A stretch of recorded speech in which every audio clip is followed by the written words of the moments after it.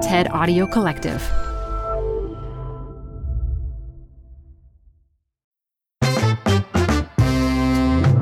Hey, TED Business listeners, it's Modupe Akinola. And we're taking a break this week and sharing one of our favorite episodes of Zigzag. It's hosted by Manoush Zomorodi, who also hosts the TED Radio Hour. If you want to hear more, you can subscribe to Zigzag wherever you're listening to this. The last season of Zigzag had some great interviews around changing our relationships to stuff, completely rehauling the stock market, making business more ethical, and a lot more.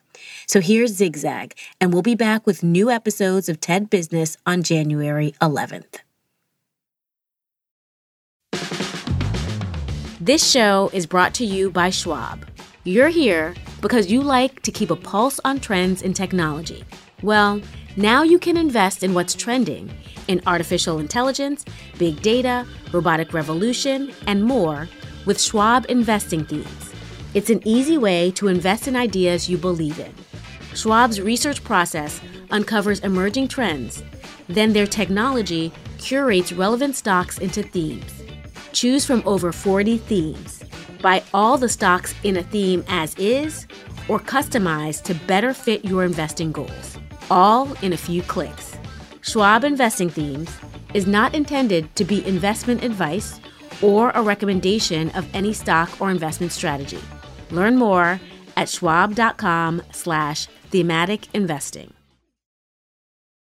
This episode is brought to you by Progressive Insurance.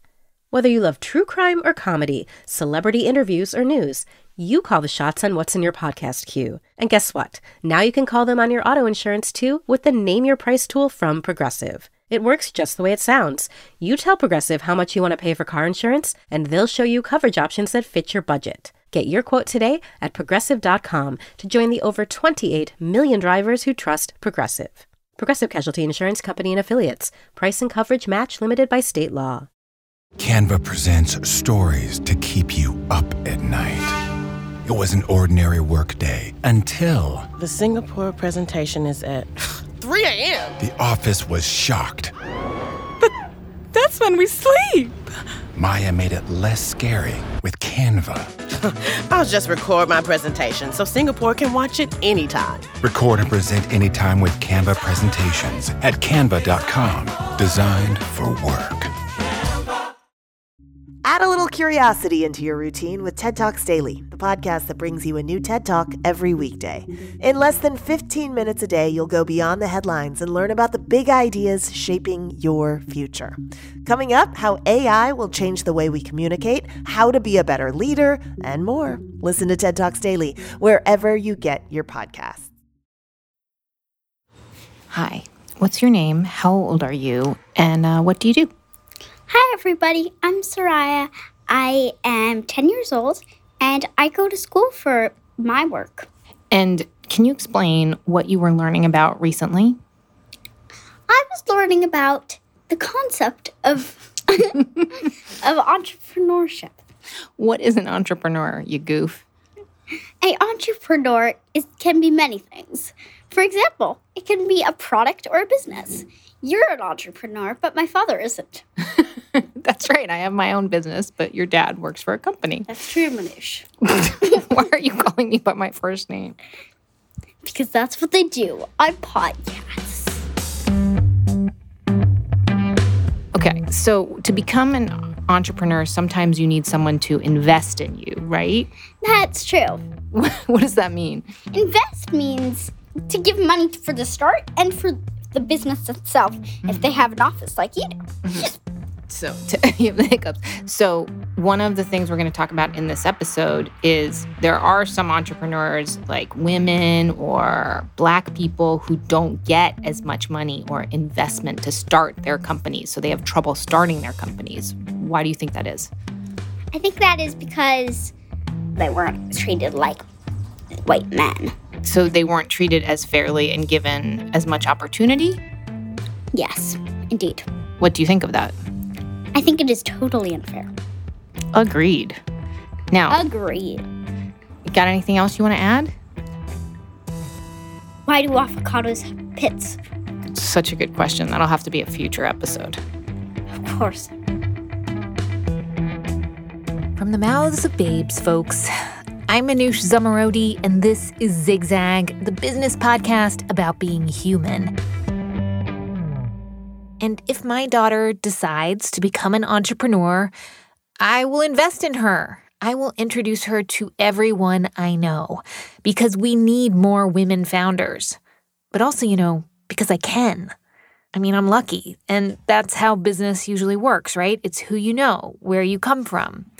But what if you don't have that kind of support network? Well, you start at a disadvantage. It's something listener Gail has been struggling with. Once you have this great idea and this thing that you really are passionate about and you really care about, how do you actually make that happen? How do you actually take that idea and realize it? Because I don't have anyone, honestly, I don't have anyone who can help me with that. And if I don't even have a way to formulate a real plan, then I don't have a way to go to people and say, I need help with money. I need, startup capital. I need someone to invest in me. And so that's where I'm stuck. Oh, Gail, I feel you. Do you want the good news or the bad news? Let's start with the good news. The good news is that women have been getting more investment money to start companies. Last year, $3.3 billion of venture capital was invested in female founders, an all-time high. But here's the bad news. That $3.3 billion that was invested in female founders, that is equal to less than 3%. 3% of all the venture capital that was invested in companies last year. And that was before we had a pandemic and a recession. Now, I'm sorry. Now, here's the really bad news. If we narrow that down to Black female founders, do you know how much venture capital money they got? It's crazy. Over the past decade, out of all the billions of dollars that have been invested, Black female founders got 0.0006% of the money. Like, barely anything. Minuscule. But frankly, you don't need to hear all those statistics. I mean, if my 10-year-old knows that if someone is Black or brown or female, that they're less likely to get investment money, you know it too.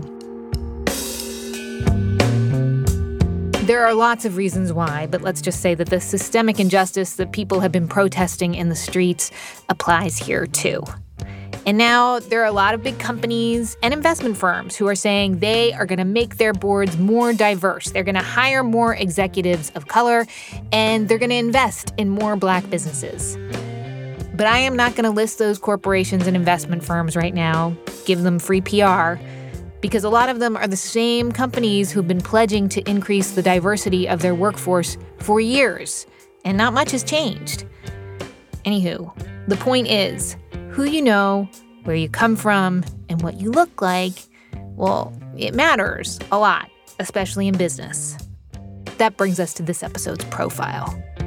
I'm Arlan Hamilton. I am the founder and managing partner of Backstage Capital, which is a boutique investment firm based in Los Angeles that invests in underestimated, underrepresented founders.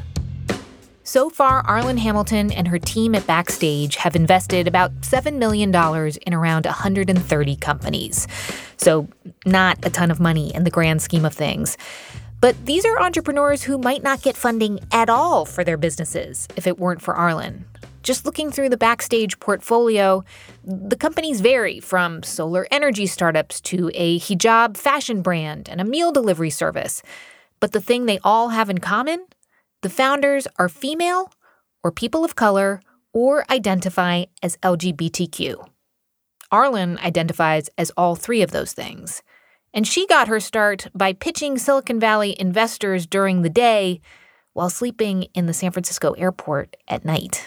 I'm from Texas and didn't go to college, didn't have any major connections in Silicon Valley, the place where venture and where startups, it's like the mecca for them. Didn't have any of that. But this episode isn't Arlan's Cinderella story, and it's not about how much or little she and her team can invest. It's more that, especially in light of all the protests about inequality and systemic racism, you need to know about Arlan Hamilton's thesis and her vision. because I think we can actually apply it to more than just Silicon Valley or venture capital. But let's start there. So I have to ask you, venture capital, I was giving a talk to a bunch of extremely sharp high school women, girls, and I used the term VC, venture capital, and of course, one of them called me out and said, "What is that?" And I thought, I live and breathe this stuff, but we need to define it. So let's say you were talking to this junior in high school. What would you say to her? Yeah, I would say think about the apps and products that you use today. If you watch Netflix, if your family has ever used Airbnb, if you've ever ordered food to be delivered on an app, a lot of them started as one or two people with an idea. And the ones that I mentioned grew to be worth billions of dollars. There are thousands and thousands of people right now in the U.S.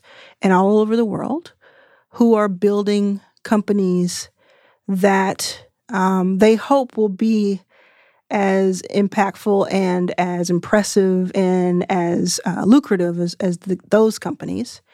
And in their quest to do so, many of them seek venture capital and the ones that do fit that mold where they want to grow really fast and they want to be a global company one day, venture capital can be an interesting tool if used properly. I want to get into a lot of the things that you just brought up there. But coincidentally, the young woman who asked me that question was a young woman of color. And so let's say she heard our description of venture capitalists and she was like, cool, I'll do that. Any warnings for her? Because Arlen, just for people who maybe have not heard of you, why are you so unusual on the VC scene? Well, I identify as a Black gay woman. I'm 39, and back in the day, which is only a few years ago, I couldn't find anyone who looked like me who was making investments in people who look like me. And the statistic, which unfortunately hasn't changed too much, has changed a little though, which is promising, is that more than 90% of all venture funding is going to straight white men, because of a lot of systematic issues. So 5 years ago, I'm looking into Silicon Valley. I'm looking into that world. I'm just as excited too. I'm saying, oh, great, that's where you go. And then I realized, oh, wow, most of the power lies in a very few hands, and most of those hands are white. And are they going to relate to me? Are they going to understand what I am working on or who I am as a person?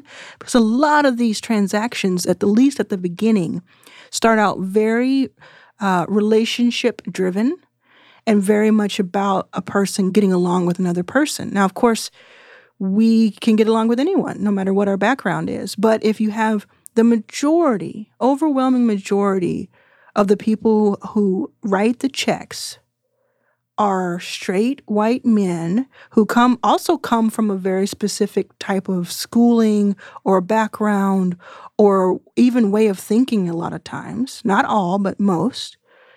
Is that going to be fair? Are they going to look at opportunities in a fair manner? And so when I looked in and I asked myself that question, I thought, well, seems to me the solution here would be for more people who look like me to be able to write checks, which means more companies will have a chance of surviving and thriving. And maybe that will trickle down and that will be a catalyst for something really, really wonderful. And that's really where it started. There wasn't really anyone saying, like jumping up and down and screaming, this is terrible at the time. And I thought, well, I have a loud voice. Deceptively so, though. I find you have a very soothing voice as well. So here's what I don't understand, though. Like, listening to you, I'm like, why VC, though? Like, why not say that you're going to change how philanthropy works, or you're going to change who gets bank loans, or you're going to change how tech accelerators work? Like, why venture capital? Why did you think that was the best way to get more women, minority, and LGBTQ people building businesses?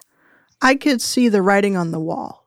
Like, I could see venture had been the catalyst for the companies that I mentioned earlier, had been from major companies that we were starting to really use on a day-to-day basis.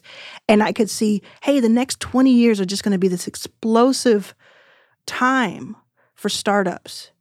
And if we keep going the way we're going right now, a large group of people is going to be left out for no good reason. Maybe just because no one spoke up in this way. So my idea wasn't to go and spend years and decades dismantling very strong institutions that have been around for hundreds of years.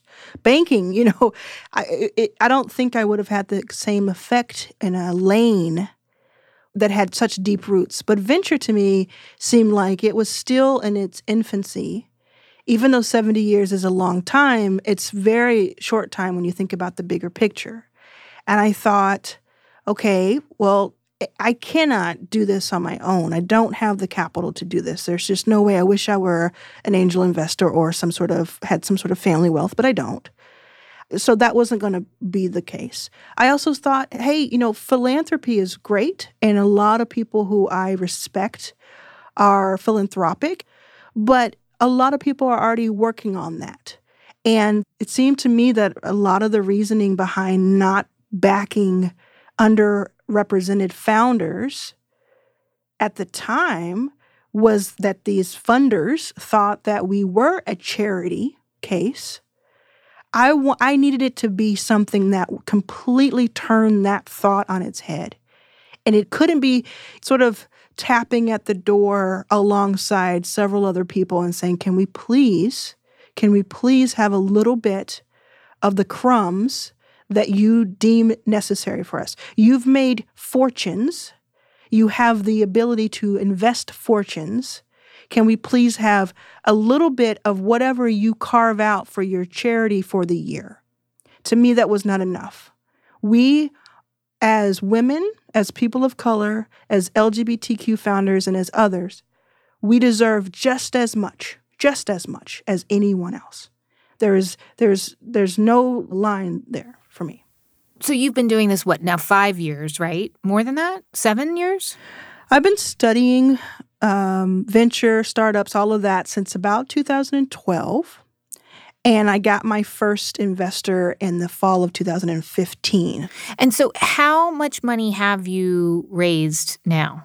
I've raised directly a little over $10 million and invested in more than 130 companies through that. And then have helped raise tens of millions of dollars for our portfolio and beyond. So the sad state of affairs here in the United States, $10 million is actually, drop in the bucket. Not that much. It's a drop in the bucket. Yeah. When you got to Silicon Valley, did you know that a lot of this is just pure sheer will, that it is a cult of personality, that you had to become basically a superstar for people to begin to give you money? No, that wasn't what I call the fund Backstage Capital. I had every intention of being behind the scenes. And so, no, I didn't think that I would have to kind of create this brand in order to attract money. What I did understand, though, is that it would be difficult. It would be an uphill battle. I would have to explain myself every day, which I still do. I understood that part. I understood the grit of it all. What I also got, though, was I was studying different people's journey into venture and into just investing in general, and these different names of these mostly white men that I had read about or studied. And I thought, I can do that. I thought, they're great and all. They're interesting. Like who? Who are you thinking of? When I think about Chris Sacca. I think about Brad Feld. I think about Fred Wilson, Josh Koppelman. So many people who are kind of, household names in the venture world and this financial world. I thought each of them were really interesting. I want to learn as much as I can from their words, and that's what I did for several years. But I never thought, I can't aspire to be like them. I just believe that I have a much higher risk appetite than most people I know, and I also have this dogged determination that a lot of people could have done what I did, but they probably would have just stopped a quarter of the way because it was so difficult. So the extra part of now a lot of people know me, and that only, gets more and more every day or expands more every day, that part I was not prepared for. So what I did understand, though, probably a year or so, right around a year or so into having the fund, so right around summer, fall of 2016, I started understanding. I would just sort of tweet out or I would write my feelings somewhere, and I would get very strong reactions to it. And I always have in some way or another, But what I started to understand and really has served me well is this idea that I need to have a very solid, strong voice, whether it's loud or soft. It needs to be solid and have a foundation in something. And what I mean by that is that I need to have an opinion about things. I need to stand firm and stand tall in my ideals and the things that I hold dear. And in doing so, that is when you attract what you want to attract. And you will also really, really make some other people upset with you. But I'd much rather that. What were they upset about, though? Like, what's the problem with that? Every day. It still happens. I mean, people think I'm too much or not enough. I have too much of an opinion about things. I mean, I don't even know where to start because it's so much. A lot of it is based in my thesis around the fund being for underrepresented founders. So a lot of it has been people, obviously, again, the majority are all about it, but a lot of people have reached out to me privately or publicly and said that what I am doing is racist. What I am doing is discriminating against white men. This and that. That has happened so much. I've been on planes where I've gotten into strong conversations with white men who have, more than once in the last 4 years, who have said to me that they are the most oppressed group of people in the country and that what I am doing is part of the problem. And, as ridiculous as You're part of the problem. Mm-hmm. Yeah, as ridiculous as it may sound, which it does, sounds absolutely bonkers.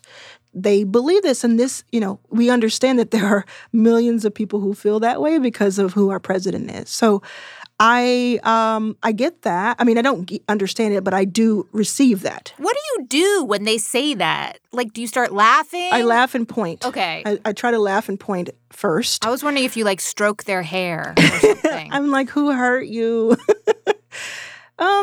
No, to be honest, it depends. It depends on how it's delivered and where it is and all of that. And but most times I will listen and I will have the conversation and I just want to understand.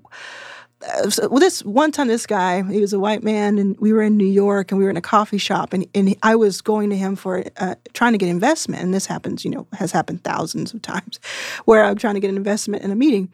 And he said, I get investing in people of color because I can see clearly that there is a disconnect there with the amount of money they get. And I get LGBTQ because I can see clearly. But what about women? Why do you have women as an underrepresented group that's being invested in? He said, in this country, women are treated fairly. And so I started looking around the coffee shop and I said to him, what country do you think we're in right now? Because maybe he was having a fever dream, or he was like an Inception or something, and I was an Inception, and I didn't know. I wanted to give him that chance to explain to me what movie we were in, where he thinks that women are treated fairly, equally, without fail. But he was so sincere because the few women that he's talked to or looked at, observed, seemed that way. He kind of looked around. And then I said, honestly, here's what we're going to do. I think that we probably aren't going to have an investment transaction right now, because first what I want you to do is I want you to go ask 5 women friends of yours or colleagues, whatever, and I want you to ask them and say that they can be completely honest with you. And just ask them this question this way. When was the last time you were treated unfairly because you were a woman? And if you promise to ask it that way, I guarantee you all 5 of them will have an answer for you. The question will be, was it this morning or was it a week ago? It won't be that it didn't happen. And so I do try to have these conversations. What did he say to that? He kind of said, yeah, I'll do that. And I think he was surprised that I didn't want to continue the investment conversation because he had all the leverage in that position. I mean, this was probably a good 3.5 years ago, too. So I had much less traction. And I don't know if he ever did it. My job isn't to go around and fix everyone's broken ideas about life, but I can be, I mean, there's a lot of humor in all of that.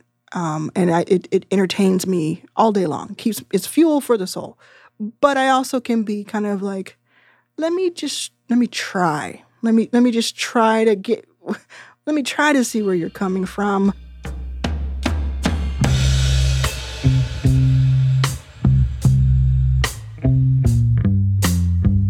My job isn't to go around and fix everyone's broken ideas about life. I gotta remember that one. Okay, quick break and then more with Arlen and why she never wants to see another cupcake delivery company again.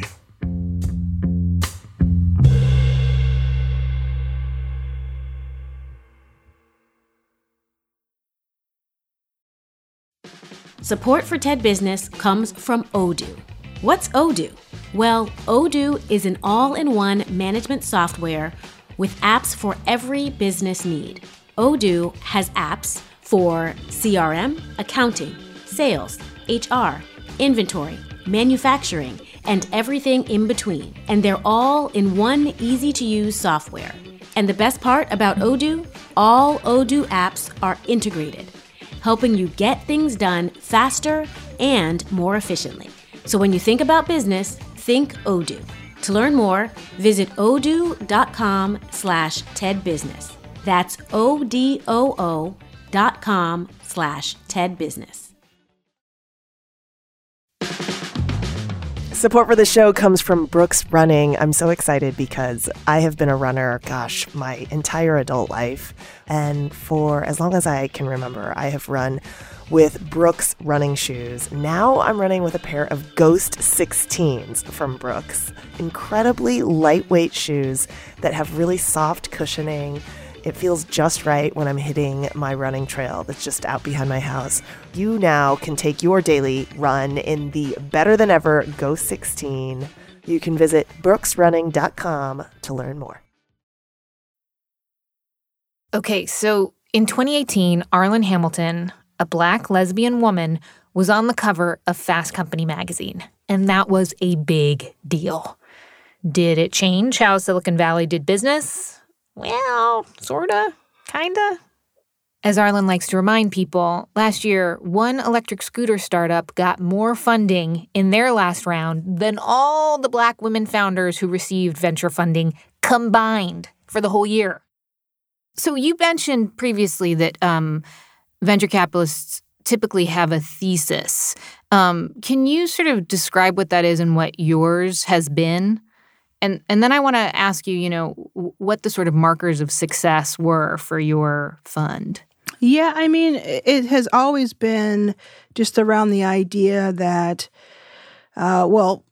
Black women specifically are the fastest growing demographic that are starting new companies.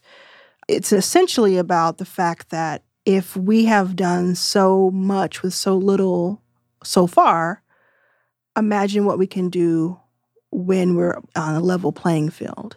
And it's also around, if you go a little bit deeper, it's around just a few years ago, we have been saying this consistently. We've never changed this tune, but we were saying a lot of the founders who we call underrepresented, and we call them underestimated, a lot of those founders are very used to working under a pressure that people who are flush with capital aren't used to.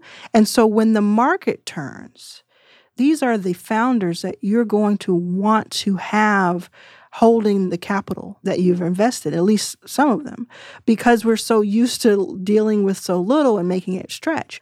There are so many companies that I work with on a daily basis and have worked with for years who, for, let's call it 1% of the capital that has been thrown into these other companies that are of the same ilk, could probably have created something really special that were never given a chance or who are being overlooked right now, which is kind of exciting because they're going to be these underdogs that kind of catch you by surprise. So the companies that you've invested in, the portfolio, like how do you pick them? Because the deal with venture capital typically is that they want a return within 3 to 5, maybe at most 10 years, and that the idea is to scale fast, go big or go home, basically. Are you playing that by those same rules? I learned the rules. I understand the rules. A lot of our founders who we've invested in are playing by those rules, and some aren't. And I think that it'll be really easy to decouple me from venture capital over the next couple of years. Not that I won't be working with venture capital, not that I won't be utilizing it as a tool, as I have been since I started, but it is one shade of what Backstage is and what I am. And I think that's... What do you mean? I mean that I've never been beholden to venture capital. I didn't grow up saying, I want to be a venture capitalist. It's always been a tool. Money has always been a tool. And things change so fast. These same people who have been knocking on the door, or beating at the door now, saying we deserve equality and we deserve equity and all of that, they're not necessarily sitting around waiting for venture capital to catch up to them. They're forging their own ways. And I think my job and the job of Backstage is to be available to our founders where they need us, to meet them where they need us. I think that if you look at Backstage in, let's call it 2 years, 3 years, you won't necessarily call it a venture capital firm. You might call it a firm that has venture capital as one of its tools. I haven't made a secret of that. I started talking about that in 2017, that I say that I want to create a new asset class. I don't know if it'll go that far, but what I do know is that I have there's no master here when it comes to, I have to color inside these certain lines, Kind of my main day-to-day is either providing capital, going out and raising it a little bit at a time and deploying it as strategically as I can. A lot of it is in connections now, which I think helps us punch above our weight. We may have only raised about $10 million or so, but we've been able to help connect people to at least 10 times that, at least 10 times. The biggest legacy will go back to, hey, I saw you on that cover, or I met one of Backstage's partners at this event, or I saw this video, I heard this audio, and it made me believe that I could do something too. And now I did. This is what I've created. It's why I wrote the book. It's all, that's the legacy I think we have. I think a lot of the people listening to our podcast, they don't necessarily want to, well, sure, they want to be millionaires. That would be great. But what they really want is they want to have a business or a job that they feel sustainable about, that it's going to support their family, that they can hold their head up high with the work that they do, that they can maybe actually save for retirement, because Lord knows they don't have a 401k anymore. Mm-hmm. The goals are actually far lower than all the Fast Company magazine covers would have us believe in some ways. Except for mine. Except for your cover, of course, yes. You're right. There are a few, percentage points who really want to go for the gusto. They want to go for the moonshot is exactly how we started this conversation. They want to go for that. And for those founders or those entrepreneurs or those dreamers and doers, I'm here for you because I want to help you achieve that. And I want you to look great doing it. I want you to feel great doing it and be the best version of yourself doing it and not have to sacrifice all these things. Then there are those who are exactly what you just described. And to me, that is the foundation of what the country is. And I mean, small businesses and people with these dreams, this is where I lived for so long, this kind of world of dreaming up things. And can I just get out of poverty? Can I just get out of poverty? Can I just get to zero and then I can go anywhere? Those are my people. And so that's why I'm able to speak to them, because I get them. I don't know how many people recognize the names that I gave before, the Chris Sacca, the Brad Feld, Josh Koppelman, Fred Wilson. I don't know how many people recognize all four of those names. But outside of venture, more and more people are understanding who different players are, who look like them, who are representative of them. And I don't wake up every day saying, how can I be a better venture capitalist today? I wake up every day and say, how can I catalyze my people? How can I get us all a seat at the table, help someone over here build a new table? How do I get people able to do the things that they want to do without having to worry about how they're going to eat the next day? And I think that it's all connected, right? I think that if you have more people of color who are catalyzed enough to have successful companies, no matter what the size is, then you have employment. You have more employment. You have more people with more equity. If you think about like the PayPal mafia and places where Uber just had it, where their people just are flush with cash, that's how they're able to keep winning. That's how Elon Musk exists, because they just keep feeding back into themselves. But a lot of these products that we're talking about that got a ton of VC money and grew extremely quickly and basically changed the fundamentals of how we live this century, they are very extractive in a lot of ways. They very much damage some of the people that you are trying to bring up in this world in terms of not giving them a proper living wage, not giving them insurance, not protecting them in a lot of these ways. So I guess what I'm wondering is, like, how much are you thinking about the sort of difference between high value and low value growth with your founders? Like, does it matter, like, how they're building these companies in terms of affecting everybody else on this planet? Yeah. I was in Milwaukee speaking, and someone asked me what I look for in a company and a founder, and I get asked that all the time. And I said to them, I love the fact that I can have a cupcake delivered to me. I love it. But I don't need to see another cupcake delivery company, right? I want to see people who are changing their own lives by changing the lives of others. And that, to me, is exciting. That's what's going to fuel me for the next several decades. We're constantly putting ourselves under a microscope at Backstage, because how can we go out there and talk about what other people in their houses are doing wrong, and then we are failing miserably at something ourselves and not trying, at least trying to be better?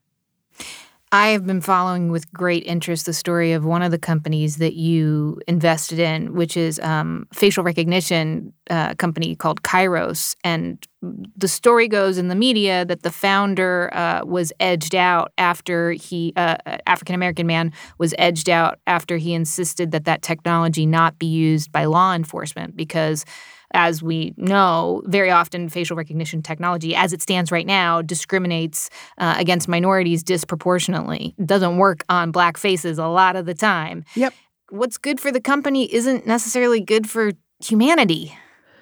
I think, I think we could probably talk about it for a long time because it is so nuanced. But the bottom line from my point of view is that I'm at all at the same time, capitalistic. Like, I am looking for returns. I want our portfolio to return to us. At the same time, I am also the first one in the room, each and every time, that says we cannot sacrifice our humanity for the dollar. I've slept on the floor, as you mentioned, of airports. I've not had places to live. I've not had food. That's not so when you hand me, But you also say you're not going to do it again. And like, I've heard you also describe your purple velour tracksuit that you plan on wearing in your penthouse. Oh, I'm going to be obnoxiously wealthy. Like, there's no question about that.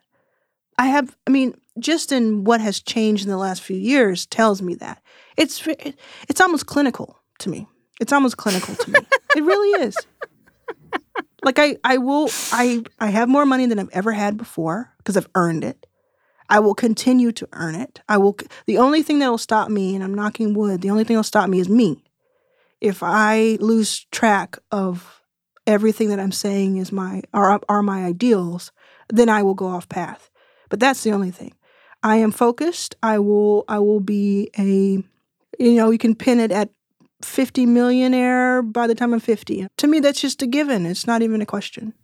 I'd love to sort of wrap up our conversation talking about something that I have struggled with myself, which is if you in some ways are the product, and you are, Arlen, you are the product, there's a cult of personality around you in the best way possible.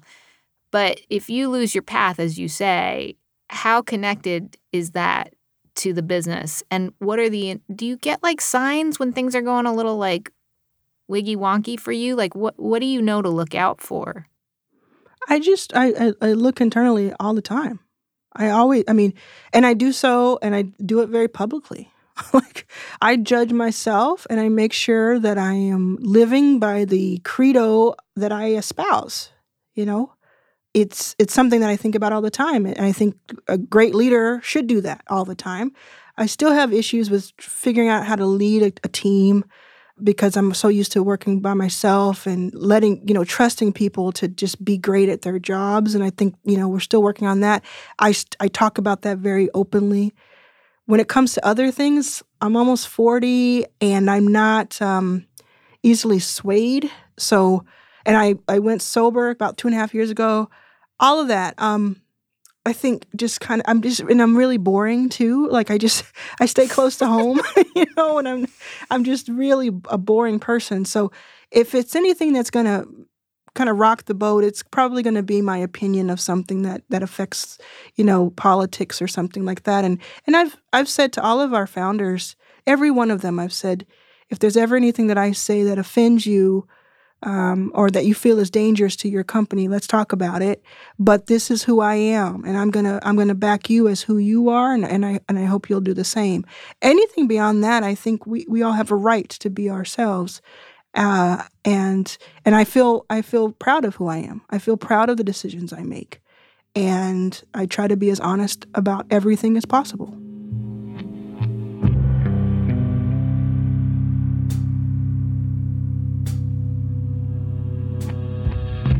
Arlen, thank you so much for giving us this time. Yeah, thank you.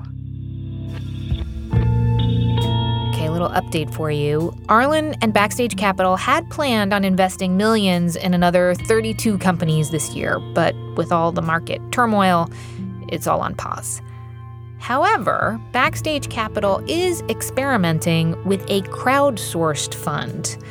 To see if anyone really can join, I just applied to be an investor, and I will let you know if I get accepted. I clicked the box that listed how much I would be willing to invest, which was the smallest amount. But hey, you got to start somewhere, right? And really, my conclusion at the end of this interview was that Arlen's business is actually, well, I hate to say it, it's thought leadership. I really do hate that cheesy term, but I mean that in the best way. Arlen is a one-woman rallying cry, calling out the investment world and simply teaching people who don't have access to that rarefied world about how it all works, giving them a place to belong. If you want to learn more, get some inspiration, Arlen's book is called It's About Time. Her podcast is called Your First Million. And hey, if you can spare, big money, do consider investing in someone who doesn't look like Mark Zuckerberg or Elon Musk. You might just make yourself a tidy little pile of cash and increase the kind of companies that exist in the world to serve all kinds of people.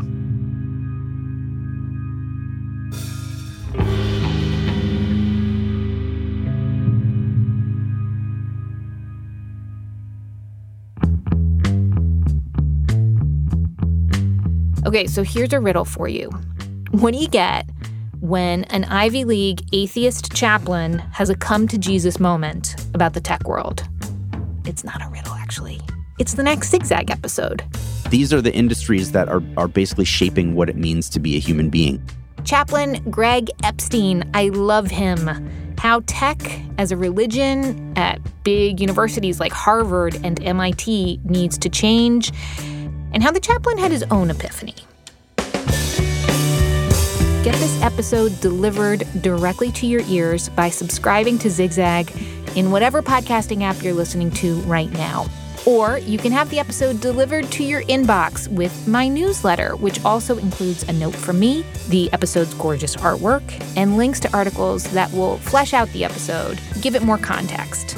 It's free and easy to sign up for the newsletter at zigzagpod.com. And I've got a quick question for you. What's going on with your life, with your work? I have heard about people who are deciding to leave their cities, to take over a family business in another state, or other folks have had to furlough their entire team and rethink the very basics of their business. Please share your story, what you're trying to do, how it's going. Record a voice memo on your phone. Email it to me at zigzag@stableg.com. This episode was made possible by the folks in my quarantine pod, including my daughter, Soraya. My brother, Armin Zamarodi, has been doing some audio work as well. Many thanks to them. It's a family affair these days. The rest of the team is remote and includes David Herman, Maria Wartall, Dan DeZula, and Matt Boynton. My gratitude to them and Jen Poyant, too, always.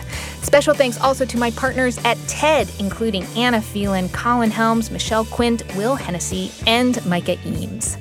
Zigzag is a member of the TED family of podcasts and comes from Stable Genius Productions.